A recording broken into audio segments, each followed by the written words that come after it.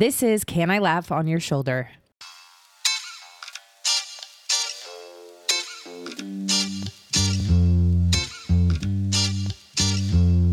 Hey, welcome to Can I Laugh on Your Shoulder? I'm Molly Stillman, and this is a podcast where I get to sit down with a different guest each week and have raw, funny, often brutally honest conversations about the things that matter most: faith, business, life, and everything in between, where we each learn how to be good stewards of the things we've been entrusted with, even our stories, and how we can use those things to serve others and leave our families, our friendships, and our communities a little better than we found them. I want to create a space where people are unafraid to be themselves and unafraid to ask the questions the rest of us are thinking. My goal is to make you laugh, cry, and laugh till you cry. My guest this week is Greg Jones, the president of Belmont University in Nashville, Tennessee. He took the position in June of 2021, and he has quickly become known as a hope dealer across the campus. Their motto has become "Let Hope Abound." He is known as a leader and strategist whose creative engagement has helped institutions across the world and in local communities create transformational resource models. He's passionate about reshaping cultures within and across organizations, and he coined the term traditioned innovation to capture how he reframes complex challenges to seize significant opportunities. He's known for an entrepreneurial mindset as well as emphasis on character and purpose in higher education, which he emphasizes in his leadership at Belmont. Across campus, he's either known as Greg or President Pop Pop, which he tells the story about in this episode. And I want to tell you that I just adore him. I think he is a phenomenal human being, and he is a phenomenal leader. And I really love how Belmont University is becoming this university that is really setting a different standard for developing partnerships across the globe.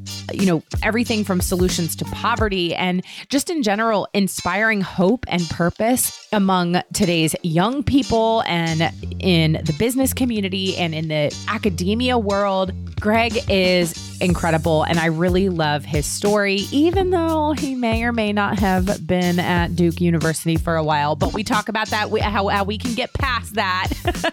But we really had such a great conversation. I know that you're going to be inspired and encouraged. So without further ado, on to my conversation with Greg Jones. Well, I am so excited about today's guest, Greg Jones. Welcome to the show. Thanks for being here. Thank you for the invitation. It's a great joy to be with you. And I just gotta put my cards on the table right here at the beginning, Greg, okay? I am a Carolina fan, and I know that you have some ties to the other university that is down 8 miles down the road. Just have to say I had a better Saturday than you did. Yeah, but you know what? Here's the thing, Greg, okay, is that for the rest of time, I can say, how did Coach K's last 2 games go against Carolina? How did they go? I just would like to revisit that. There is that. I know, well, but my favorite Coach K line of all time was when he said the only difference between Duke and UNC is Duke doesn't have a great university 8 miles away. Oh, that's a good line. That is a good line. Well, and it's funny because I mean, we live in Durham. And so, I mean, we live in Durham. We have a Durham address. We don't live in Durham. We live in the country. But where do you live? So we live in kind of the rural buffer area. We're in a really weird area where we're like the country. I mean, it's North Durham, if that makes sense, but it's... Sure. Yeah. So we're closer to Hillsborough. Both in Chapel Hill and Durham at different points in time. We're closer to Hillsborough than we are Durham, even though, but we love this area, and, we've lived here for many years, but my husband went to Carolina. I didn't go to Carolina. So, but when I first moved to North Carolina, pretty much one of my first jobs was working for WCHL, which was the local radio station in Chapel Hill. And so I would cover the games. And then, of course, I met my husband and who went to Carolina. And needless to say, we're Carolina fans in this house. But that's okay. You know what? This is called the grace. It's called grace right here. This is the Lord unites people of all walks. Some of my favorite friends are Carolina fans. I know. And it's funny because a couple of my best friends are huge Duke fans. So we just don't talk on Duke Carolina game nights. Right. All right. Well, I am really excited to know just all of your background. You are currently the president of Belmont University over in Tennessee. And I know you have a background in divinity. You were, dean of the divinity school at Duke for years. And I'm just really curious to hear the Greg 101 because I'm really interested to know how an ordained minister and former Duke Divinity School dean becomes the president of Belmont University. So give us the Greg 101. So tell us who you are, what you do, and how you got to where you are. Well, thanks. I'm Greg Jones and president of Belmont for the last year and a half. I come from a family of preachers. So when people ask me why I went into the ministry, I said, it's a family business. I didn't know I had a choice. And along the way, I also became an academic and a teacher. And so I consider myself a lifelong educator. I taught at Loyola College in Baltimore, now Loyola University, for 9 years, and then came back to Duke as dean of the Divinity School. And along the way, I also discovered I have a passion for innovation and entrepreneurship.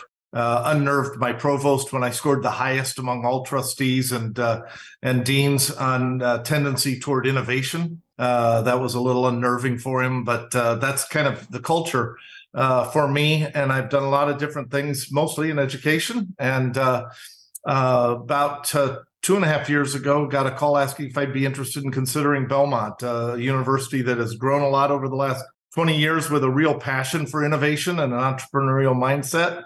It just seemed like a really good fit, both Belmont's trajectory and momentum and Nashville as a really dynamic, growing city. Yeah. And Belmont's had a long history of focus on character, purpose, and an entrepreneurial mindset. And those are all passions of mine. And so it felt like perhaps a calling for this last period of time of my active vocation. And it's been a great fit to be in Nashville. I actually was born in Nashville, which gives me a lot of street cred, though we moved from here when I was 6 months old. So yeah. It's kind of a weird dynamic that in Nashville, they give you credit because you were born here. If you moved here when you were 2 and have lived here the rest of your life, you don't get nearly as much credit as I do. And I've now barely lived here 2 years. Oh, I love it. That's hilarious. Yeah, it's like, you're like, I could show my birth certificate. Okay. My birth certificate says I was born in Nashville. I may have moved away when I was a baby. I don't remember anything about it. But That's right. And now 2 quirky things. Literally outside my window of my office is a red brick apartment building that my parents lived in when my brother and sister were born. Wow. They bought a little house in Nashville by the time I was born. And then I discovered after my appointment was announced that my paternal grandmother actually went to Ward Belmont College, our predecessor institution, 100 years ago this year. Wow. Wow. So it felt like somehow I was destined to be here. Yeah. Yeah. That is a really cool story. I'll be honest. It's, I love Nashville. Big fan of Nashville. The food in Nashville, fantastic. Yeah, it's amazing. So I was actually music's pretty good too. Yeah, the music's, it's fine. It's fine. I'm just kidding. But it's funny because a couple of months ago, I was traveling to Nashville. I was meeting actually with my book publisher who's based out of Nashville. And I was just staying downtown and I was trying to, kind of keep my trip expenses down. And I ate literally every meal at the Nashville Food Hall in downtown Nashville. But I'm telling you, it's like I'm assuming you've been there. If you haven't been there, you should go. Oh, no, it's awesome. It's like the fanciest food court I've ever been to, but with the most delicious restaurants. I ate somewhere different every single meal and my mind was blown that you could have these like gourmet, like better than anything I've eaten probably anywhere else in what is a glorified food court. Yeah, no, it's true. Yeah. So and you were there probably with about 10 million other people. Well, so I traveled during the week, so it actually wasn't too bad because I think I was there on like a Monday. Weekend is terrible. Oh yeah, I bet. I can only imagine. So and let's just say the bachelorette parties on a Tuesday. There was bachelorette parties on a Tuesday. It's like, what are y'all doing? Do y'all not have jobs? Nash Vegas, we call it sometimes. Nash Vegas. Well, I love Nashville. And I remember the first time I actually even probably heard of Belmont University was when they had the presidential debate. When was that? Was that like 08 or was that 12? 08, and then we did it again in 2020 in the midst of COVID. That's right. We've done it twice. Yeah. So I feel like that kind of like put Belmont on the map. But I am so curious. I think it's really interesting. Like, what do you know kind of how they even, because I'm just sitting here thinking about like a pretty, well-known big university. I mean, you've hosted 2 presidential debates, so it's pretty well known. And you're the dean of the divinity school at Duke. What makes Belmont go, we should talk to this guy? Like, that's the president. I mean, how did that maybe happen? delirium on their part. Actually, it's an interesting story. So I had been to Baylor for a brief period of time and served as executive vice president and provost. So I was kind of known in the broader Christian higher education world a bit. But it's one of those odd circumstances that 25 years ago, I was doing a video in Nashville, and there was a reception, and a guy came up to me and said, do you know my brother-in-law, who I knew from the world of divinity schools? And we started talking, and I told him, he asked, what I like to do. And my wife and I had been leading in Charlotte some weekends around Christian faith and fiction and film, where we'd watch a movie, read a novel, and draw together themes about forgiveness and faith and other kinds of things. He said, would you ever do it in Nashville?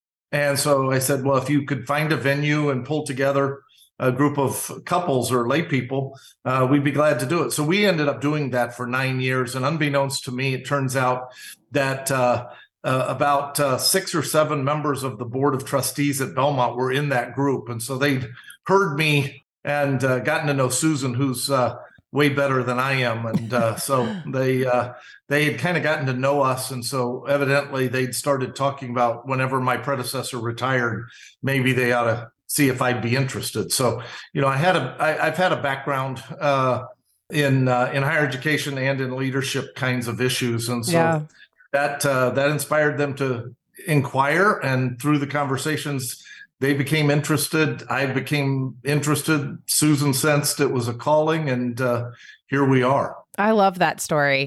So one of the things that you're kind of known for around campus is you want the students to call you Greg, which I just love.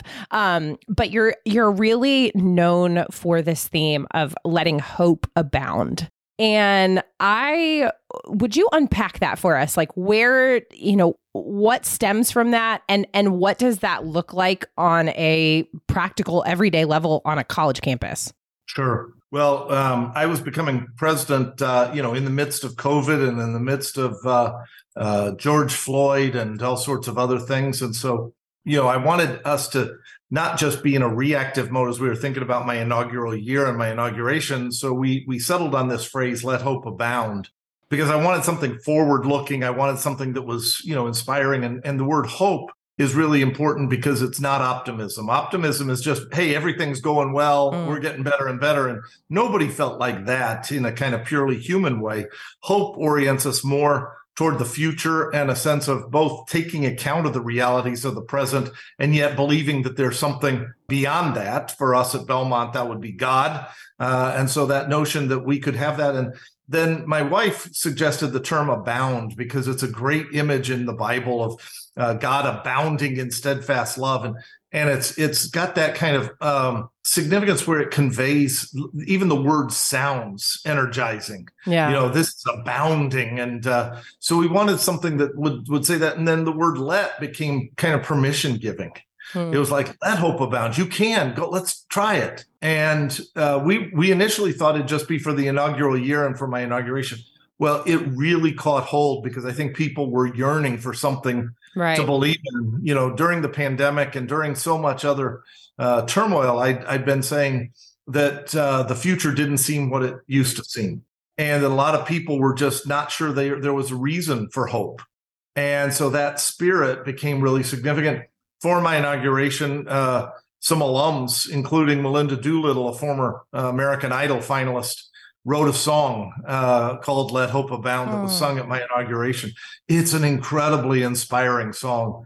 And so, I joked that when I was at Duke, if I wrote an essay about an idea, 8 people might read it, and that would include my family, most of whom would lie about whether they read it. I came to Belmont, we had a phrase, and there have been 4 songs written set to Let Hope Abound.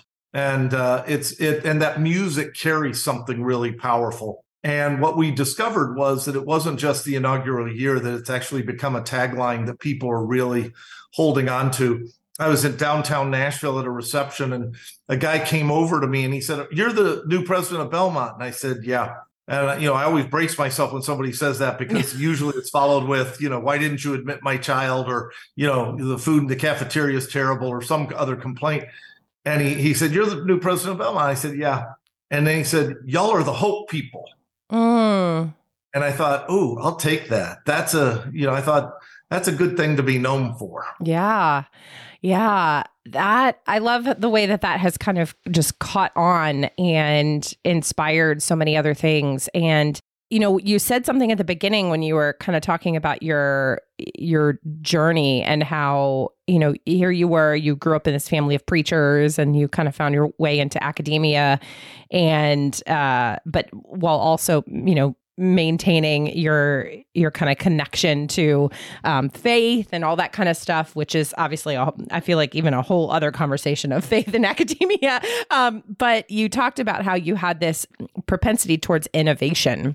And I think that's really interesting and what that has looked like on a practical level. And so I don't even know how to phrase this question, because I'm just curious, like, how has this theme of reigniting hope and letting hope abound on campus, and it seems like it's spilling out into the Nashville area.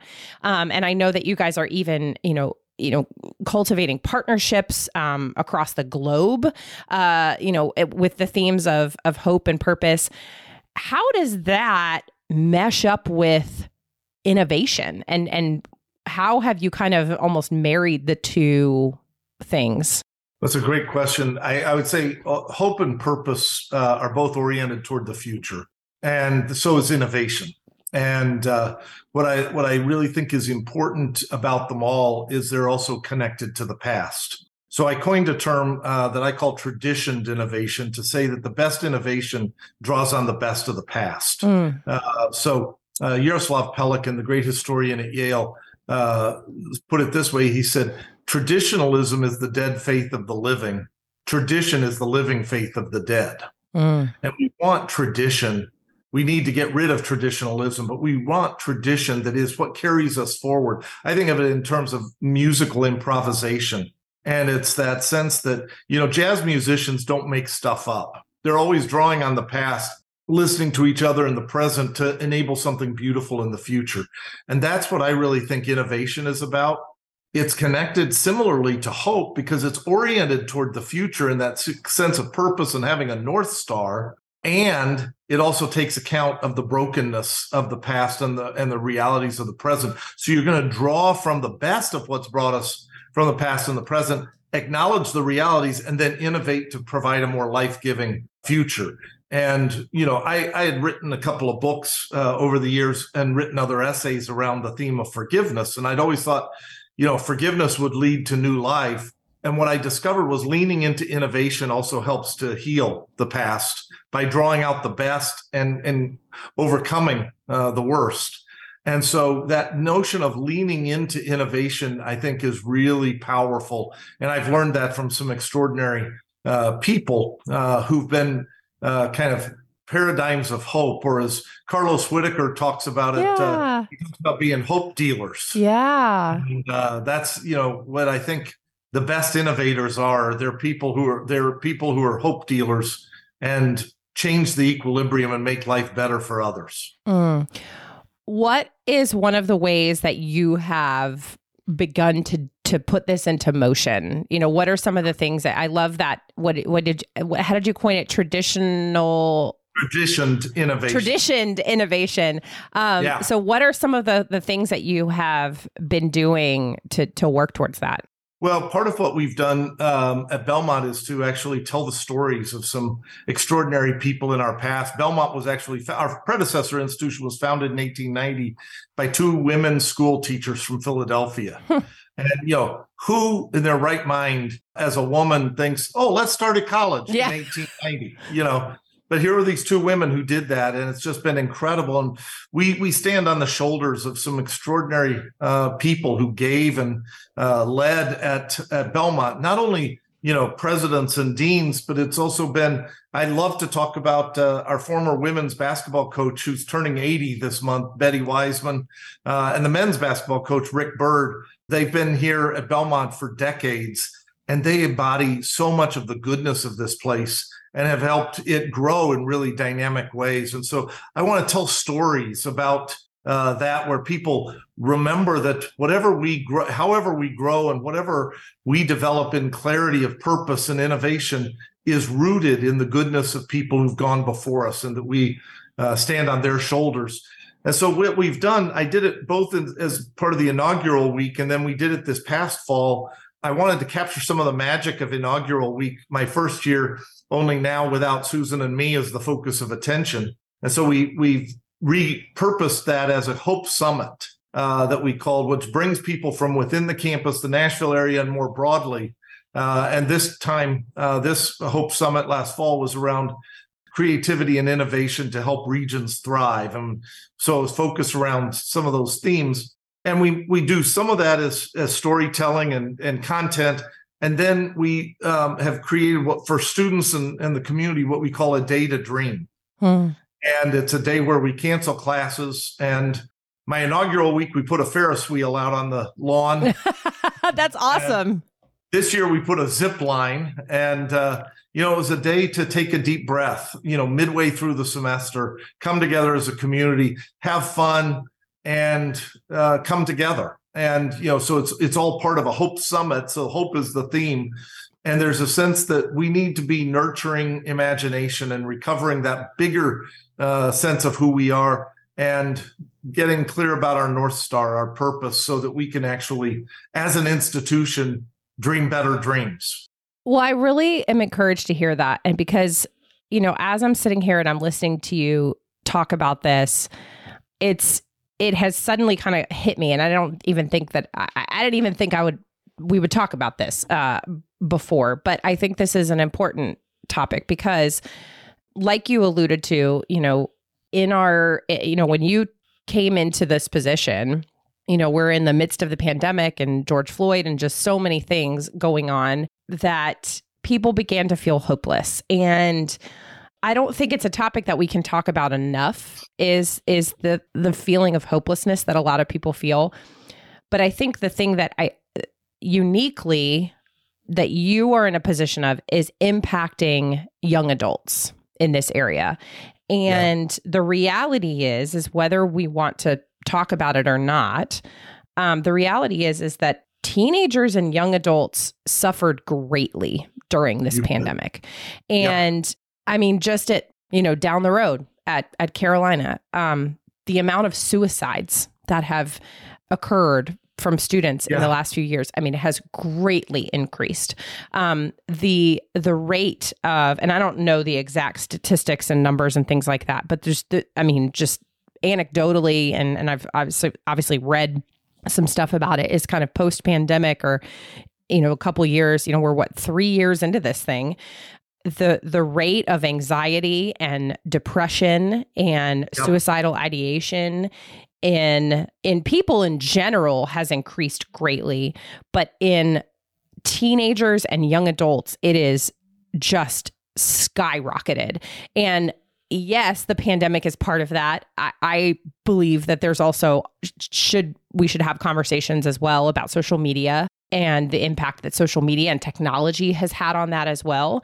But you are in a really unique position because that you are directly impacting a segment of the population that is struggling That is struggling. And I think about, what life was like. So this is my 20-year high school graduation year. So, and so I went to college 20 years ago. And I think about, Facebook came around when I was like a junior in college, I think. But I didn't have an iPhone. I didn't have a smartphone. Like I had a Nokia and like a Motorola Razr, there was no social media when I was in college. There was, we still used landlines to communicate with our friends. And so a lot has happened in 20 years. And so I can't imagine what these kids are facing. And I don't want it to sound like, these kids these days. But reality is they're facing just a very different climate and culture than we are. And so I don't know. I'm just, as you were talking, I started thinking about that is, you have this really unique opportunity, and have you been conscious of that? And I love that data dream and things like that. But I'm curious, you're in your conversations with students. Yeah. What has that looked like? How has that kind of challenged you, inspired you, encouraged you, all those things? Yeah, well, it's a great question. It's a really serious set of issues. Right. The reality, if you look at the statistics nationwide, the 5 years before the pandemic, or even the 7 years, the rise in loneliness, anxiety, depression, suicide ideation among high school students and college students was already, the only reason it didn't look like a dangerous cliff and it was just a kind of a steep ski run was how they did the X and Y axis. Right. But by any measure, it was already growing. Yeah. And then, for the pandemic to hit. And I have a friend who said to me, the people who the pandemic hit the hardest were 7 to 11-year-olds and 17 to 22-year-olds. And those were because those are really pivotal ages when 7 to 11-year-olds are just reaching adolescence and they're trying to figure out who they are. And 17 to 21-year-olds just becoming adults and kind of setting out on their own, trying to figure out now who they are as an adult. And those were precisely the times you need most interaction. And so what we did was isolate people and keep them from each other. And so all of those mental health issues just intensified and multiplied. And I've been mindful of that. We've seen our faculty talks a lot about it, that there are a lot more presenting issues that they need to pay attention to. And, the reality is we've increased our mental health services, but if you're just doing it in a reactive mode, you can't hire enough people. You can't provide enough things to treat the symptoms. And so we have to get to the deeper issues. And that's part of what we've been talking about is I remember E.M. Forster's famous line, only connect. And I think a lot about that because right before the pandemic, a year or so before, a guy named Johan Hari had written a book called Lost Connections. And it was about dealing with some of these mental health issues. And he was saying we've gotten disconnected on multiple fronts. And so what I've been focused on is how do we try to ensure that all our students feel connected in a variety of ways, whether that's to a student group, to their professors, to other kinds of activities, to musical opportunities. We have a campus that has tons of people who are either focusing on becoming musicians or in the performing arts, and how to see that as a community that can nurture that. And so we've been spending a lot of time thinking about how to be proactive in fostering connection and that sense of community. And that's where the kind of letting hope abound. I've talked about, the importance for young adults of fostering unlikely friendships. And that may mean somebody from a different region of the country or a different race or economic background. It's also fostering unlikely connections between artists and scientists or business people and social workers and discovering that sense of community. And part of the Data Dream is designed to, not just rest, come together and have a good time and, laugh and do goofy things, for the Data Dream. It was right around Halloween. And so Susan and I dressed up in bear costumes and wandered around campus, and it was fun, to just be seeing people in that light and fostering that sense of community is part of what, I do encourage students to call me Greg, or I've also invited them to call me what my granddaughter calls me. My grandparent name is Pop Pop. And so when she found out I was becoming president, she said, "Oh, President Pop Pop." And, it's just, I was out on campus yesterday and some students called from across the lawn. And they said, "Hey, President Pop Pop." And we all just started laughing. And I just thought, it humanizes me. It takes me off of a kind of, "Ooh, there goes the president" kind of tone. I want to foster that sense of community. And, we've been talking a lot with students and faculty and staff about, being joyful. And that doesn't mean everything's going your way. Right. When Paul's writing in the letter to the Philippians, "Rejoice in the Lord always. Again, I say rejoice." He's in prison. Yeah. And so I just say, you can be a carrier of that kind of joy. Or we've also talked about how students can be agents of hope to each other. And that means that, you can convey that to someone else. And you never know what they're going through that particular day. And, I've just been walking through a period with a dear friend whose wife died at a young age. And it's been heavy and burdensome. And then there've been people, who've just played a practical joke on me or something. It's just been such a gift. And in the midst of that, so we can be that for each other if we're intentional about it. And that's that sense of being an agent of hope or an agent of joy in that sort of way. That's so good. What you were saying reminded me of, there's a Desmond Tutu quote that I have used and referenced to a lot of things over the years. And it's something to the effect of, there comes a point when we need to stop pulling people out of the river. We need to go upstream and find out why they're falling in. And I feel like that's so much of what you're doing is this, just being really intentional about being ahead of this and addressing the reality of what people are facing. And the reality is that none of this is new. None of this is new. It's just amplified. It's kind of, I think in a lot of ways, the pandemic just amplified what was rumbling beneath the surface. And I mean, you can look all the way back into into Genesis. And so people have been struggling since the beginning of time. And, right. it's nothing new. There's nothing new under the sun. It's just, we call it something different. And so, but I really applaud the way that you guys are being proactive and seeing, looking at why people are falling in and trying to keep them from falling in the river, so to speak. Yeah, I learned a lot. We have a wonderful organization in Nashville that's led by a friend, and it's called Porter's Call. And it started a little over 20 years ago. He was doing counseling, and he discovered that a lot of the people coming to him were musicians who had become famous, and in the process had their marriages had fallen apart. They'd gotten involved with substance abuse of one sort or another. Or they'd had various other kinds of ways their life had hit the rocks. And so they started doing things. And he then got a music publisher to sponsor. The request was to sponsor his artists just to go, so there wasn't a cost. And he said, "Well, I'll do it, except the condition is you have to make it available to any artist," which was really generous. And so the folks at Porter's Call started doing that, working with people who are having real issues. And then he realized, wouldn't it be better if we helped people deal with these questions before they become famous? And so it was moving upstream, as you were from your quote with Desmond Tutu. And so now they work with young people, including some of our students, on what's it like to have a marriage when you're out on the road as a musician? Yeah. What's it like? Al Andrews, the founder, says the human heart is not made for fame. No. And so how do you help people think about that before they, become famous?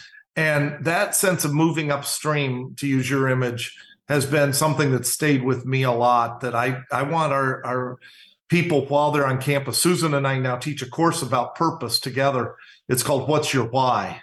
And we thought we were going to talk a lot about purpose and having a North Star and all those sorts of questions. What we discovered was we're spending a lot of time talking about relationships and who are your people. So The course is called What's Your Why? And one of the guests we had one day said, well, as important as what's your why is who's your why? Who are your people going to be that surround you and help keep you centered? And that's been an image that's really stayed with me because, young adults are trying to figure out who are my people going to be, whether that's a spouse or a close friend. But the question of who's your why has really reshaped my imagination. So good. All right, I want to transition just a little bit, and because there's something that I know that you guys are doing that I really want you to share this story. And we kind of alluded to how Belmont, you're really trying to let this theme of let hope abound really just trickle into everything, and you're developing a lot of partnerships. Cultivating, enterprise solutions, all around the world. And one story in particular, and I don't know the whole story, that's why I'm going to ask you about it, is from a guy by the name of Kim Tan. Yeah. And how that has, really played this out and how that has, in a lot of ways too, inspired the further development of these partnerships around the globe.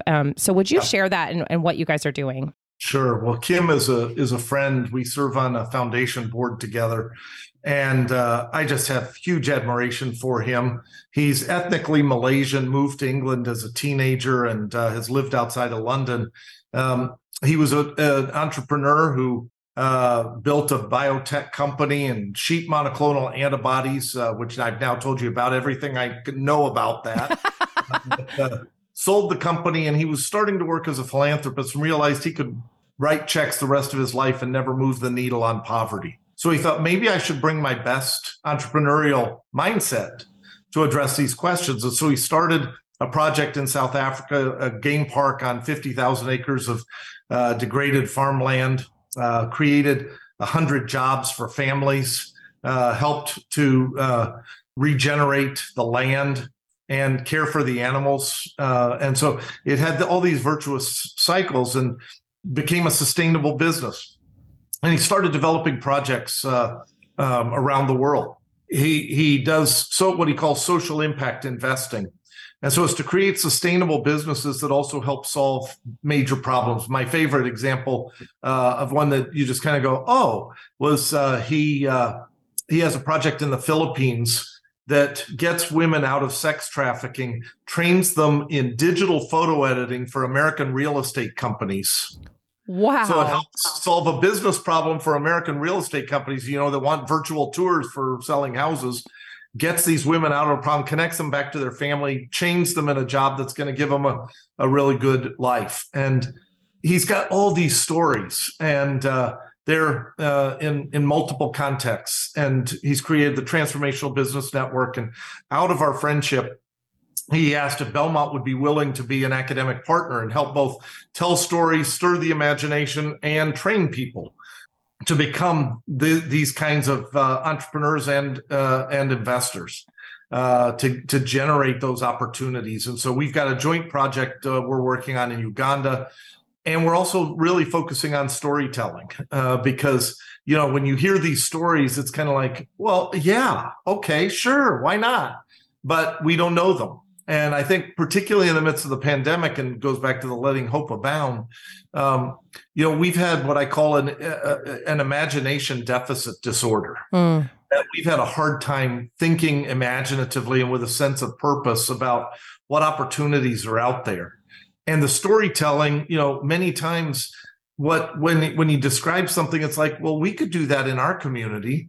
And there are these ways of just inspiring and energizing those possibilities. And so we're working together on building out the network, telling the stories about the network, and then doing training, educational sessions to help multiply the impact of those kinds of examples. And, when I asked Kim about, how many people he thinks he's helped pull out of poverty, and the ways he measures things, he says, well, I don't know, it's tens of thousands.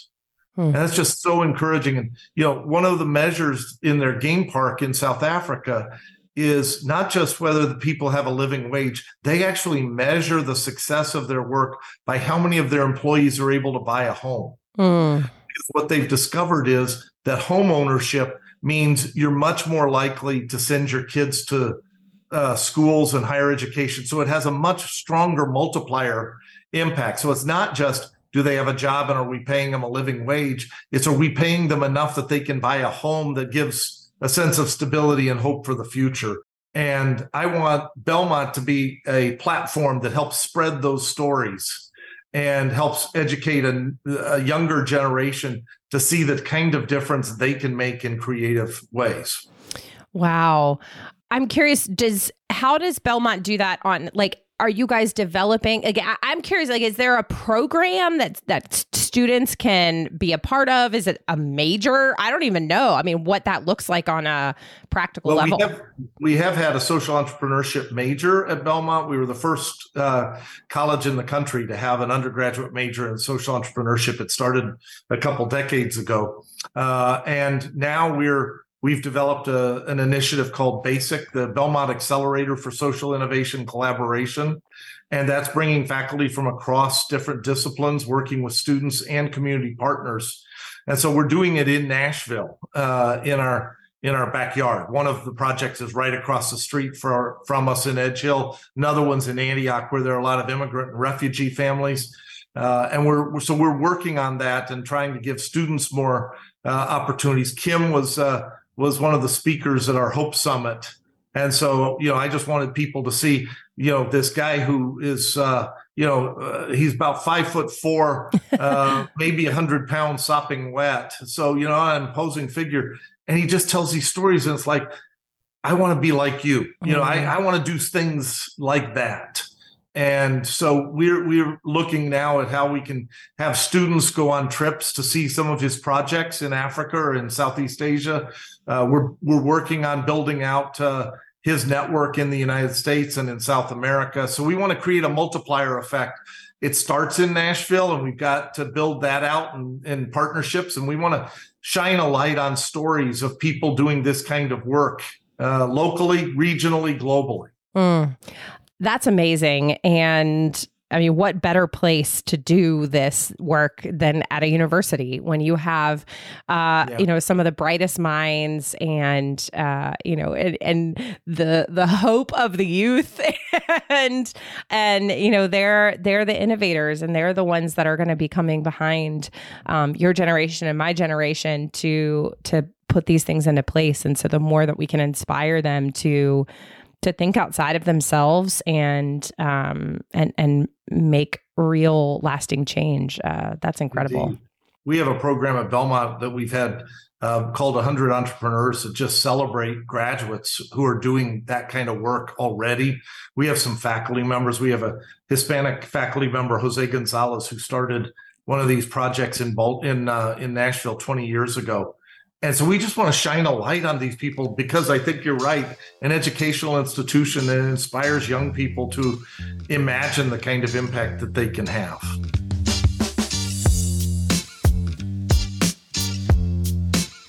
Greg, this has been phenomenal. And I am really, really excited to see what you guys continue to do over the next, 5 years, 10 years, 15 years. And I'm over here in Durham cheering you on. So thank you. We really appreciate all you do. And, let's let hope abound everywhere we can be, even at Carolina. Amen. All right. Well, now is the part of the show where we ask our last final questions. And the first one, Greg, is, what is the last thing that made you laugh? Last thing that made me laugh was a video from one of my granddaughters that was just so much fun. And she has such an inventive imagination. And when I get videos of, she's 3 years old, and it just cracks me up and gives me joy. Grandparenting is the best thing there is in the world. It's in fact the only thing in the world I've discovered that's not overrated. Oh, I love it. Well, I've got 2 kids of my own, and I would say that my dad, who is also Pop would say the same thing. But he's so funny. My dad is the kind of Pop who he is very different in his popping than my husband's parents are. My husband's parents are, very hands-on. Like, I mean, my husband was an only child and things like that. But my dad's also older. He was older when I was born. He was 41 when I was born. So he's 78 now. And I remember one time he was watching the kids, and my husband and I came home from having a date, and we walked in the house, and my son just vomited all over the floor. And my dad just looks at me and goes, "Already earned that merit badge. We'll see ya." And just walks out of the house. He's like, "All right, bye. We'll see you later." And he's done that a couple times where, like, if my kids have had like an accident or something, and then he'll just be like, "Already earned that marriage badge. Peace out." That's a great line. I love it. I know. So anyway, he's the best. So love it. Love it. Love it. Okay. And then my second question is, what is the last thing that made you cry? It was visiting a beloved friend who is now in hospice care. Oh. And just realizing the fragility of life and the goodness of his life, and realizing as I contemplate the memorial service, he's the son-in-law of a former president of Belmont, and it'll be a big community gathering at Belmont, and the realization of the impact that he's had in his life, and how many people have loved him, and the fragility, and how quickly life passes. Yeah. When my wife said we need to go over there, I said, "You're right." And we went, and it was a treasured time, but I wasn't dry-eyed when I left. Yeah. Yeah. Was just having a conversation with a couple of women yesterday who had shared similar stories of being with people, in their final moments of life, and just the sadness of it, the realizing, again, the fragility of life, but then also the sweetness of it, and what an honor and a privilege it is to be with somebody in that, and being able to further see our own humanity. Because when you're with people in that, in those moments, you're suddenly not thinking about the political climate and all of the things that everyone on the internet would like to make you think are the most important. Yeah, that's right. That's so powerful. All right. Well, my last question is, and I know that you're somebody who is also a hope dealer, is how do you choose joy? I try to wake up every morning and say a prayer that centers me in a really special way. I learned it from one of my heroines, a woman who now lives in Rwanda. She's Burundian. Her prayer every morning is, "Lord, let your miracles break forth every day, and let me not be an obstacle in any way." And that just centers me and kind of gives me a joyful spirit. I will say that probably what makes me the most joyful is the playlist of listening to music. And I have different songs I listen to that depending on what I really need, whether I need to be calmed down or whether I need to be energized. And, that playlist has changed since I've come to Nashville and gotten to know a number of the performers.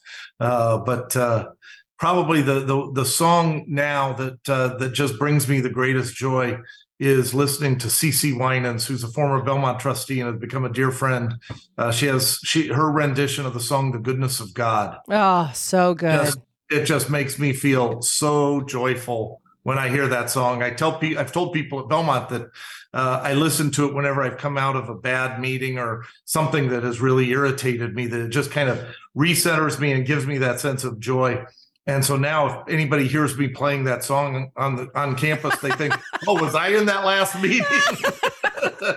But it's so inspiring. She sang it live at my inauguration, and wow. The whole place just was, overcome with that sense of joy, and it's a memory I'll never forget. Wow, that is amazing. Yeah, we sing that song at our church all the time, and it's a beautiful, beautiful song, and her rendition of it is just incredible. So, yeah.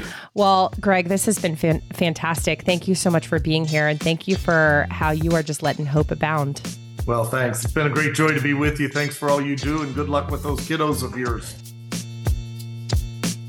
I hope you loved this conversation with Greg as much as I did. Please let us know on social media what you liked or if there was something that you learned. You can find me at Still Being Molly or at Can I Laugh Pod, wherever you get your socials. And would you take a moment and head on over to whatever podcast app you're listening to and click that subscribe or follow button and leave a review of the show.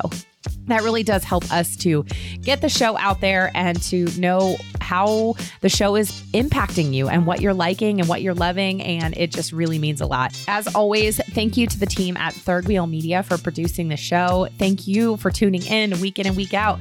And we'll see you next week. In the meantime, I hope something this week makes you laugh till you cry. Bye.